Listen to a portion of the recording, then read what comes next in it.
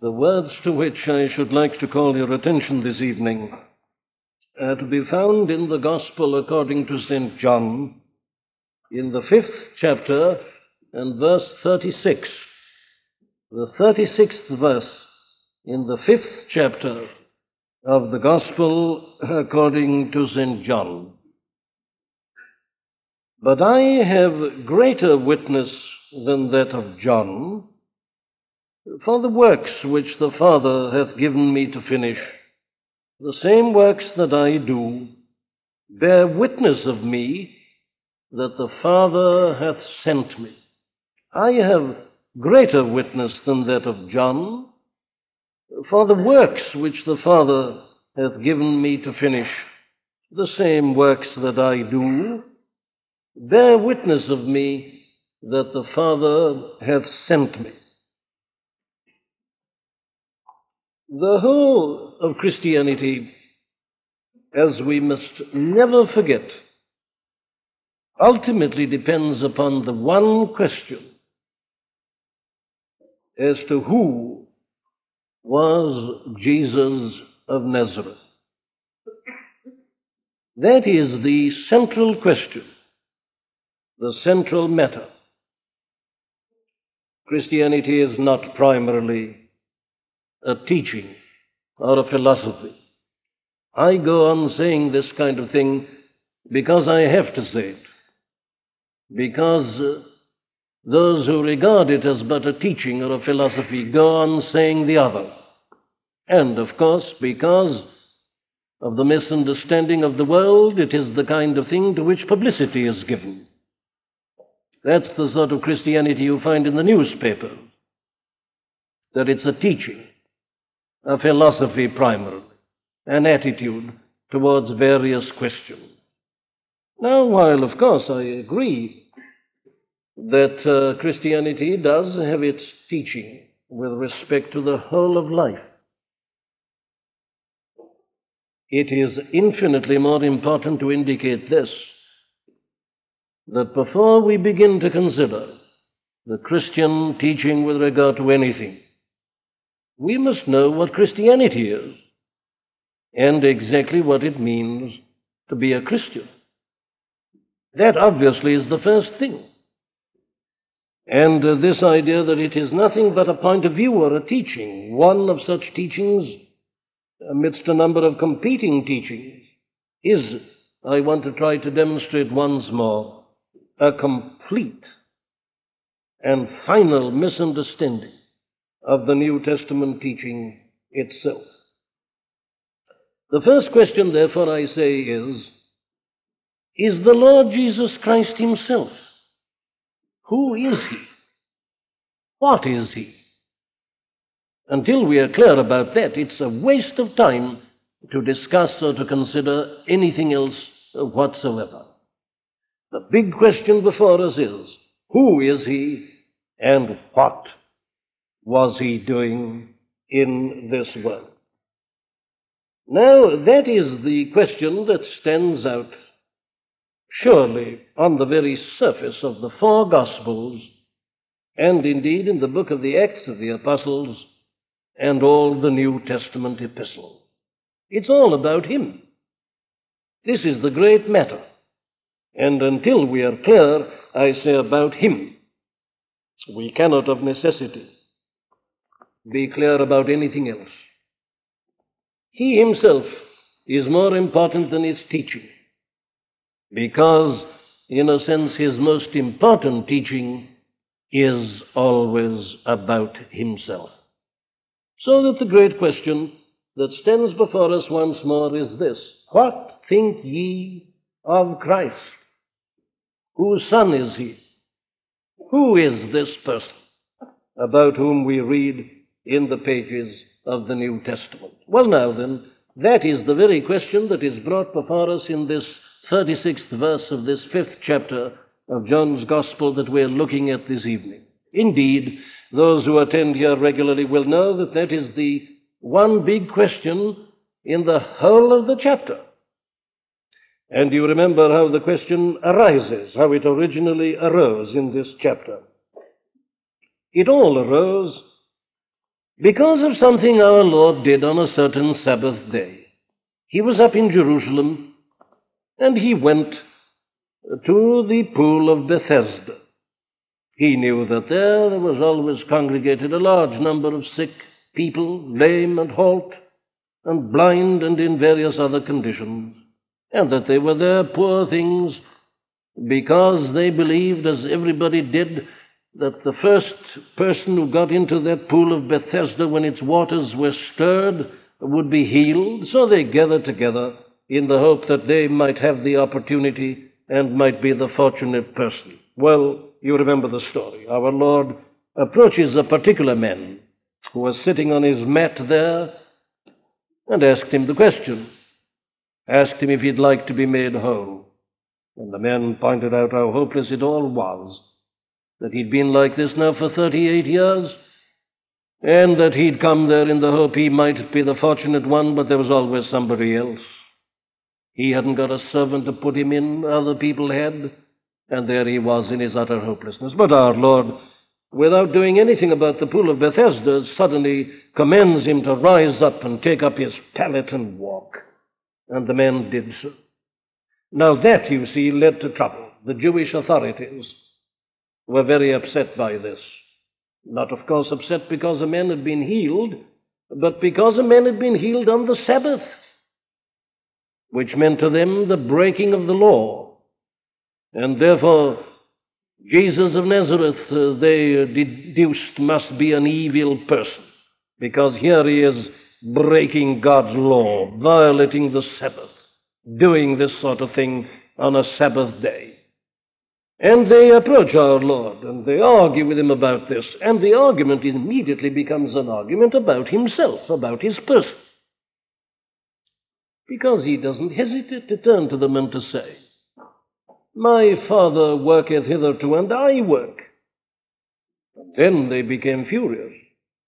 They said, "Now, you've not only broken the law of the Sabbath, but you're blaspheming, you're claiming that you're equal with God." And he went on to tell them that he was, that his will was one with the Father's, that he never did anything in and of himself, that all he was doing, God had showed him and God had told him to do, and all he said had been spoken to him by God, and God had commanded him to repeat it.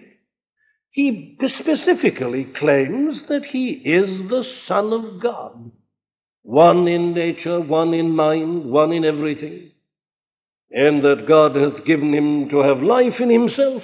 Indeed, he says God has appointed him to be judge of the world. And here they are listening to him and hating it all. He's been bearing witness to himself, but they won't accept it. Indeed, they reject it. And our Lord, understanding this, says to them, "Well, I know if I bear witness of myself, you will say that my witness is not true. All right," he says, "I'll accept that. Because there is another that beareth witness of me. And I know that the witness which he witnesseth of me is true." That's a reference to God. He says, "God has borne witness of me." How has God borne witness of him? He goes on to tell them. The first is, he says, "You yourselves sent to John the Baptist, and he bare witness unto the truth." And they had done so. And we've been considering together how John the Baptist did bear witness unto him. He said, "Behold, the Lamb of God that taketh away the sin of the world."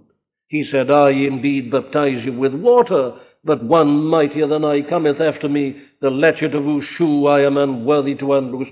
He shall baptize you with the Holy Ghost and with fire, whose fan is in his hand, and he will thoroughly purge his floor, and will gather the wheat into the garner, but the chaff he will burn with fire unquenchable." That's John's witness. But as he tells them, he was a burning and a shining light, John the Baptist. And you, he says, were willing for a season to rejoice in his light. But then you turned against him. But wait a minute, he says, I haven't finished. I have a greater witness than that of John. For the works which the Father hath given me to finish, to complete, the same works that I am doing, bear witness of me that the Father hath sent me. Now then, that's what I want to consider with you this evening. You see, he's talking still about himself. He won't let these people go. He says, I receive no testimony from men, but these things I say unto you, that you might be saved. In spite of their obduracy and their recalcitrance, in spite of their enmity and malice and spite, he goes on speaking to them. He's pleading with them. He says, you won't listen to me. You accepted for a while the testimony of John, then you turned your backs on it. Now listen, I haven't finished even yet. There's a further bit of testimony. There is further evidence. He pleads with them to listen. He says, look at these works that I'm doing, the testimony and the witness of his works and his action. And he says this is stronger than the witness and the evidence of John. John spoke and bore his witness. Poor John, he got a bit confused later on in prison and became a bit uncertain and sent his messengers, and now he's been put to death. Here's something greater. It goes on. You can see these things, the works, look at them. Face the facts and the evidence. Well, very well, that's the thing I say, to which I want to call your attention tonight. These works of Christ, as they bear witness and their testimony and their evidence to him and to his person. What does he mean by talking about these works? Well, first and foremost, undoubtedly, he was referring to the miracles which he worked. But I don't take the view that it applies only to the miracles. I think it includes everything that he did in the character of the Messiah. I believe it includes all his teaching, the words that the Father gave him as well as the works. I believe it includes all that he taught about his Father and the revelation he gave of his Father. I believe it included his sinless life, his honoring of the law. I believe it included his death upon the cross, his rising again. These are all part of his works. But primarily, I do think, and I agree with those who say so, that it refers to the miracle which he worked and which he performed. So what he's saying, in a sense, is this.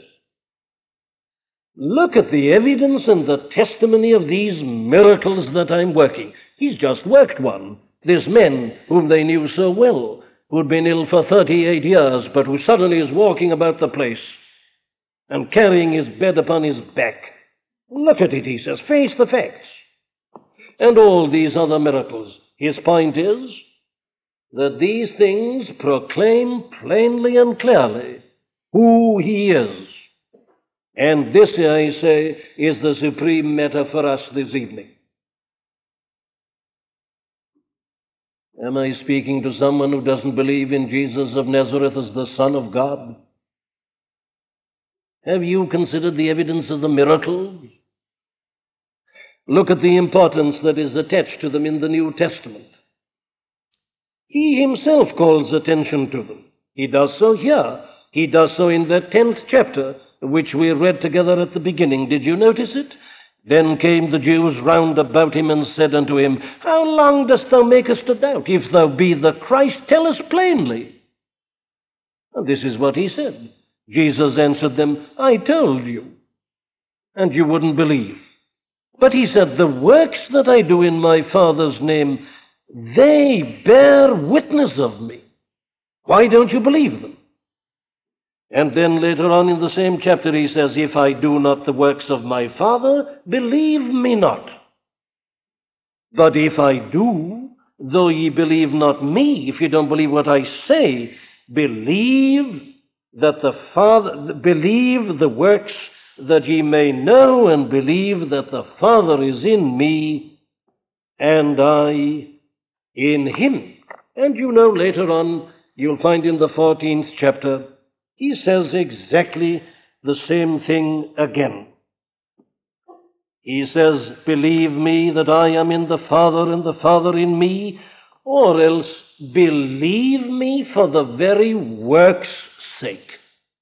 Now there he is, pointing directly to the evidence of the miracles which he was working before their eyes. And then you remember there is that other notable illustration of the same thing, a very exceptional one, and that's why I single it out. The reply he gave when John the Baptist did send his 2 disciples on that occasion with the question, "Art thou he that should come, or do we look for another?" Poor John languishing in the prison, his poor body in a bad state, suffering from depression. He sends his messengers, "Are you the coming Messiah? I thought you were. Are you really? Or must we begin to look for somebody else? Tell us." And this was the reply he sent back, you remember, with John, with the disciples to John. He said, "Go back and tell John again the things that ye do see and hear." What are they? The deaf hear, the dead are raised, and unto the poor the gospel is preached. Go back and tell him that. Put before him the evidence of the miracles that I am working and performing, and that are to be seen of all men. Now that is our Lord's own use of the miracle. And as you know, this gospel, according to John, always uses the term signs with respect to these miracles. You remember that he worked that miracle in Cana of Galilee of turning water into wine, and John says this first sign did he perform. And all the other miracles John refers to as signs. Now there is our Lord's own use of them. But you see, the apostles made precisely the same use of these miracles. Let me give you an illustration or two. Look at the Apostle Peter preaching the first sermon that, in a sense, was ever preached under the auspices of the Christian church. Peter's sermon on the day of Pentecost at Jerusalem. This is the kind of thing he said. He said, "You men of Israel, hear these words. Jesus of Nazareth, a man approved of God among you by miracles and wonders and signs which God did by him in the midst of you, as you yourselves know, him being delivered by the determinate counsel and foreknowledge of God, ye have crucified," etc. But you notice, he holds before them the miracles which they themselves had seen. Not only does Peter do it there, he does it when again he preaches in the house of Cornelius. You'll find that in the 10th chapter of the book of the Acts of the Apostle, in verses 38 and 39. He says, "I'm telling you this, the word I say you know, which was published throughout all Judea, and began from Galilee after the baptism which John preached, how God anointed Jesus of Nazareth with the Holy Ghost and with power, who went about doing good and healing all that were oppressed of the devil, for God was with him. And we are witnesses of all things that he did, both in the land of the Jews and in Jerusalem." Now that was the essence of the apostolic preaching. That is what they all preached, not only Peter but Paul and all the others. Indeed, the author of the Epistle to the Hebrews, for me to give you my final bit of evidence, puts this perfectly plainly in his 2nd chapter when he puts it like this. He says, "How shall we escape if we neglect so great salvation, which at the first began to be spoken by the Lord, and was afterward confirmed unto us by them that heard him, God also bearing them witness, both with signs and wonders and divers miracles and gifts of the Holy Ghost, according to his will." In other words, for me to sum up this bit of evidence, all the reports which we are given of his miracles in the pages of the 4 Gospels are really designed to that one end. They are to show us and to prove to us who he was, that he is indeed the Son of God, the long-expected Messiah. It is a part of the case of Christianity in order to establish and proclaim who he is and why he has come. Very well, then. There is the evidence that confronts us this evening, and I want to use it in this way. I want to ask a question. What have you, my friend, made of that evidence? Do you believe it? Have you accepted it? Do you believe that Jesus of Nazareth is the only begotten Son of God? Do you really believe that this tremendous, staggering thing has literally and actually taken place? That at that given point of time, the only begotten Son of God came out of heaven and came into this world, was born as a babe in Bethlehem, grew up, lived as a man, worked as a carpenter, at the age of 30 began to preach, and went about doing the things that are recorded in the pages of the four Gospels. Do you believe that that was the Son of God? Is it to you the biggest thing and the biggest fact in your life and in the whole of history tonight that God has sent forth His Son, made of a woman, made under the law? Is your whole life depending upon that? Now that's the question. Because if it isn't, according to this book, you're lost. He says, these things I say that you might be saved. Is this the thing you believe? If you don't believe it, have you considered this evidence? Have you considered the evidence of His works? The evidence of His miracles? But dear me, says someone, wait a moment, are you holding a thing like that before us? Are you forgetting, says someone, that you're living in the 20th century? Are you really going to base the case for Christianity still upon the fact of miracles?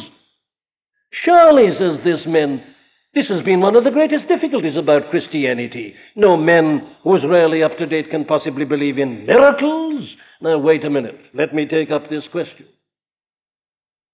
I'm bound to do so.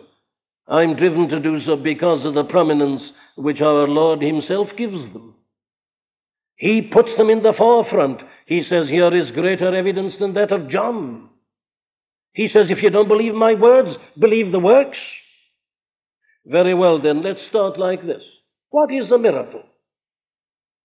A miracle, by definition, is an effect which is produced above or beside the ordinary course of nature. It is an effect which is produced apart from the operation of those secondary causes by which God is pleased in the ordinary course of providence to govern the physical world. Let me explain what I mean by that.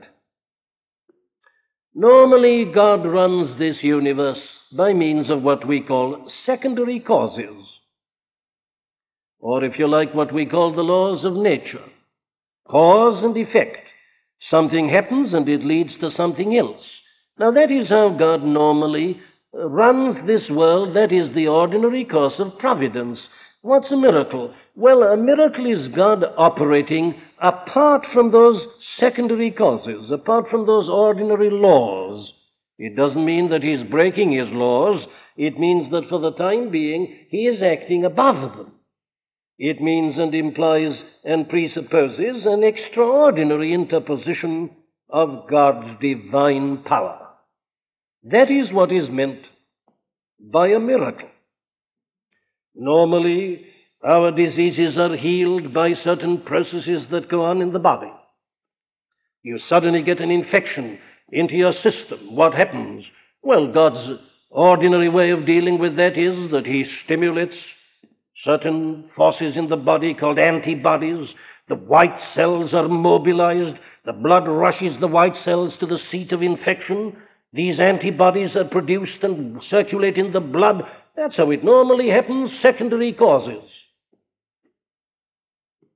But God can act immediately and directly, not through secondary causes or agencies, but immediately, directly. And when He does that, it's a miracle. The secondary causes take time. Healing is a comparatively slow process. But God can heal in a moment. That's a miracle. And if it isn't immediate, if it isn't absolute, if it isn't complete, it isn't a miracle. But that's what is meant by a miracle, such as the miracles which our Lord worked. Here's a man who's been crippled for 38 years. Well, of course, a crippled man can be healed by medical science, but it'll probably take a long time. He'll have to have massage and electrical treatment, physiotherapy, and he gets a little bit better. Of course, his muscles have become atrophied, and you can't suddenly make him stand up and walk. But our Lord looked at this man who hadn't walked for 38 years, and he just said to him, "Rise, take up thy bed and walk," and he did so immediately. That's a miracle. It means that there is this divine power operating. Not secondary causes any longer, but this immediacy. God acting above the ordinary manner and doing a thing in all the might of his eternal power. That's what we mean by a miracle. But now, of course, you'll realize at once that there's a great deal of confusion about miracles, and I just want to look at 2 or 3 of the confusions. Here's one. There are some people who are too ready to call a thing a miracle. I start with them. There are people who say, at the slightest provocation, it's a miracle, when it isn't a miracle. If you can explain a thing by natural causes, do so. A miracle is not usual, it's not ordinary, it's most extraordinary. Don't invoke the miraculous unless it's absolutely essential. A thing may appear very wonderful to you, but if there is another explanation, well, give the other explanation. I've seen many people who have told me that they've had miracles worked upon them. I've not been satisfied. I could explain everything that's happened to them by other means and methods. It may be very remarkable, yes, but remarkable things can happen. The influence of mind over matter is quite extraordinary. And you see, we sometimes think we are much worse than we are, and suddenly we are put right by a psychological shock. You've read of people, perhaps, men who in the First War suddenly became blind because a shell exploded near them. You've read of such cases, haven't you? And then many years later, something exciting was happening in the company where they were sitting, and suddenly their eyesight came back. That's not a miracle. That can easily be explained. There are these temporary conditions from which we suffer, which are put right by certain natural shocks. Don't call things like that miracles. We have a natural explanation for them. So let's get rid of that difficulty. It is as great a disservice to the Christian message to claim that things are miracles when they're not, as the second difficulty, which is to deny the possibility of miracles altogether. Now, you're familiar with this. There are people who say miracles are impossible. Matthew Arnold said it 100 years ago. He said, miracles have never happened because miracles cannot happen. And there it was. There was no more to be said. Matthew Arnold had spoken. Miracles haven't happened because miracles cannot happen. But that's begging the question. The question is, cannot they happen? Is it impossible for a miracle to take place? Why did Matthew Arnold say that? Well, Matthew Arnold said that, of course, because he lived when he lived, 100 years ago. You know, anybody who says that sort of thing now is very much behind the time. Did you know that? Well, Matthew Arnold said that, of course, because he lived when he lived, 100 years ago. You know, anybody who says that sort of thing now is very much behind the time. Did you know that? If you say now that miracles cannot happen for the reason that Matthew Arnold said it, you're just showing that you're not up to date in your scientific reading. Why did he say that and everybody who said it with him in the last century? Well, they said it because of their view of matter. Matter, they said, is an inert substance. The atom was indivisible, but it was purely material. Their conception of matter was purely material. Their conception of things physical was material. And therefore they deduced that a miracle could not happen. But you see, they said that sort of thing because they didn't know anything about nuclear physics. Because they didn't know anything about the nature and the constitution of the atom. What is an atom? Is it inert matter? No, we are told today it's brimful of life. It's this terrific energy. It's vital. You mustn't talk about inert matter, dead matter. No, everything, even elements, even iron and things like that, they're alive. It's this tremendous power. It's full of life and of vast energy, which opens out, of course, these tremendous possibilities for us, for future means of heating and so on. Just the water that's in the sea, just a little of it can heat the whole world, as it were. You've been reading about Zeta and all these things. That's the new idea. And the moment you accept these new ideas, you must no longer say that miracles cannot happen. If you go on talking like that, you just show that you're still living in the 19th century instead of the 20th. With this new understanding, even in a scientific sense, we see how easily these miracles can happen because of the nature of life and all that God has made. The God who's made all these things, he just has to influence them, and you see everything taking a different form and being changed, and that's a miracle. So, my dear friend, if you think that you can avoid and evade Jesus of Nazareth because you say you can't believe in miracles, and how many have said that and have gone to their graves saying it, imagining that they've been very clever. They say, now, if these claims for miracles were not made, I could have believed in him, but I got to swallow the miracles and all, and as a scientific man I cannot. Oh, the tragedy, I say, of such men, that they were bound by the little bit of scientific knowledge of their own day and generation, which has now been exploded and which has gone and is utterly outmoded. You can no longer hide behind that. But here is another objection, another difficulty. The case of these very Jews to whom our Lord was speaking.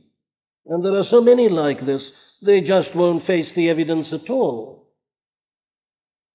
Though these things happen before them, they won't look at them. And I'm sorry to have to say it, this has been true of the Christian church as a whole for the last 100 years. The Christian church has been saying, now, we've got to remember we're living in an educated, enlightened, scientific age, and if we go on talking about miracles, people won't listen to us and won't believe the gospel, so they've said nothing about miracles. They've been trying to explain them away. Have you heard their explanation of the feeding of the 5,000?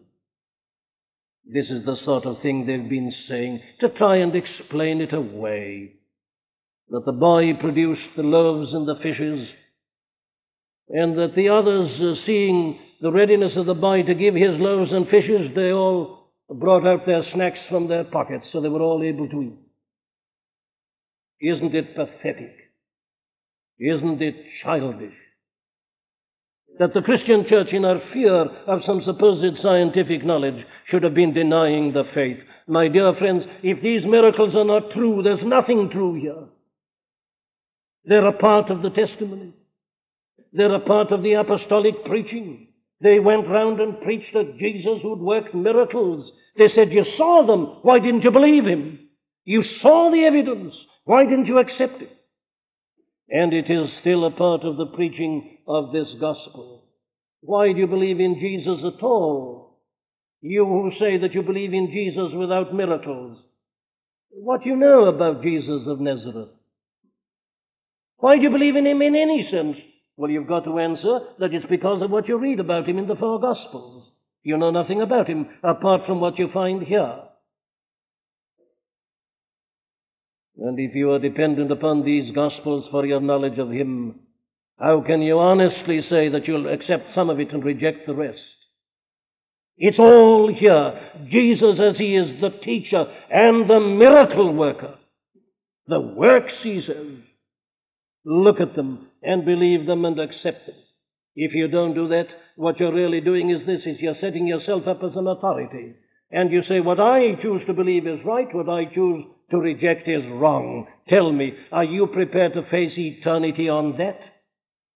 Do you think your opinion or the opinion of any man is sufficient for you to stand on as you die and go on and meet God? Can't you see that it's unutterable folly? You either take these Gospels as they are, or you reject them in toto. You have no Jesus of Nazareth apart from the miracle worker. The works that he talks about, you've got to face them. Let me come then to the last attitude, the right attitude towards these things. Here is the right attitude towards the miracles. The attitude of Nicodemus, who went to him by night and said, Rabbi, Rabbi, thou must be a teacher sent from God, for no man can do these miracles that thou doest, except God be with him. You know it was a tremendous thing for that man who was a Pharisee and one of the greatest of them, one of the teachers of Israel. It was no small thing for that man to risk his reputation and to go in the night to have an interview with this carpenter from Nazareth. Why did he do it? He did it because he was an honest man. He'd seen the miracles. And he said, I've come to you because, though I don't understand you and your claims and what you're saying, I know this much. You must be a teacher come from God. For no man can do the miracles that thou doest, except God be with him. You don't understand, Nicodemus, unless you accept the evidence of the miracles. That's the right attitude. But come, let me give you further evidence in the 7th chapter, the 31st verse, where we read this. Many of the people believed on him and said, when Christ cometh, will he do more miracles than these, which this man hath done? That's an argument. They said we got to face the facts, and here they are. But take the other famous case, the brilliant argumentation of the blind man of the 9th chapter. The man who was healed, you remember, by our Lord, a man who had been born blind. And yet our Lord in a moment healed him, and the Jewish authorities come again and they almost try to persuade the man that he's still blind, because they didn't like this, the way it had been done and so on. And you remember they said to him, look here, give God the glory. This fellow we know not from whence he is. But the man answered and said, why, herein is a marvelous thing, that you know not from whence he is, and yet he hath opened mine eyes. Now we know that God heareth not sinners, but if any man be a worshipper of God, and doeth his will, him he heareth. Since the world began, was it not heard that any man opened the eyes of one that was born blind? If this man were not of God, he could do nothing. That's an unanswerable argument. And then did you remember that statement at the end of that 10th chapter of John's Gospel? Our Lord went back to the place where John had been baptizing at the beginning, and many resorted to him and said, John, they said, did no miracle, because John the Baptist had never worked a miracle. They said, John, and we believe John, they said, and we like John, and we followed John.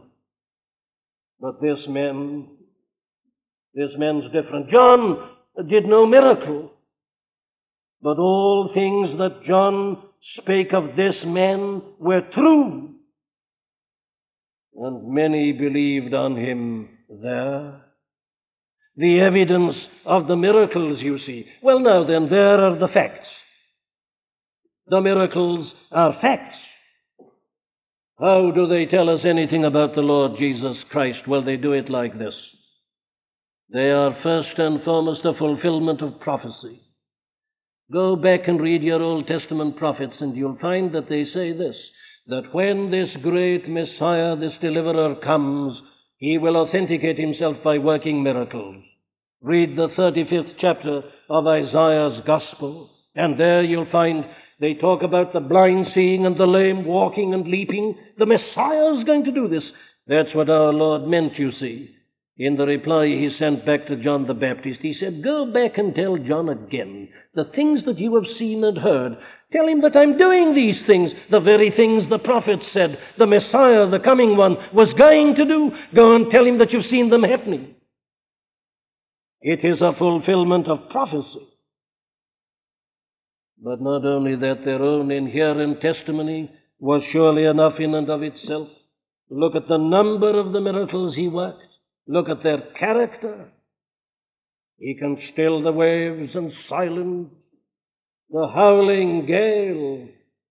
He can cleanse a leper. He can make the deaf hear. He can raise the dead.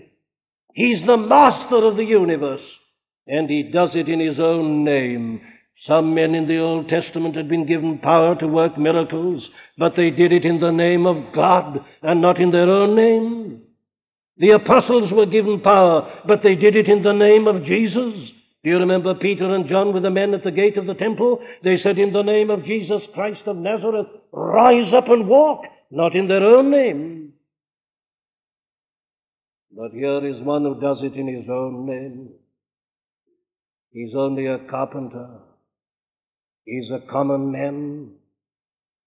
But without invoking the name of God, he speaks, he commands, and it was done, it happened. Who is this? That's the question.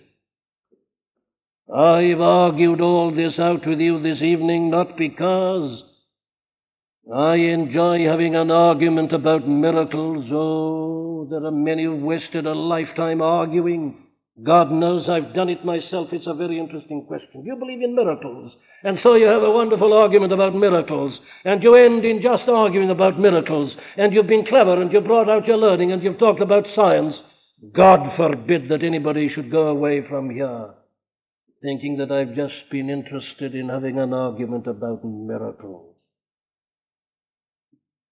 I'm only interested in these miracles for one reason, and that is the reason that he gave himself. Do you see through these miracles that this is the Son of God? Do you see that this is the only begotten Son of God? He worked his miracles in order to call attention to himself and to who he was. If we don't see this, nothing is of value to us at all. This is the value and the purpose of the miracle, to bring us to see that Jesus of Nazareth was the only begotten Son of God, that this is no mere man, that this is God-man, God in the flesh, the Word of God made flesh and dwelling among us. But why am I interested in that? I'm interested in that for this reason. If this is the Son of God who has been in this world, what was he doing in it? Why did he ever come? Does he just come to give us a display of God? No, he tells us. He has come to complete the works which the Father has given him to do. And if you read his great prayer at the end of his life, which is recorded in the 17th chapter of this gospel, this is what you'll find him saying: Father, the hour is come. Glorify thy Son, that thy Son also may glorify thee. I have glorified thee on the earth. I have finished the work which thou gavest me to do. What was that work? I've already told you. The work that the Father sent him into this world to do was the work of salvation.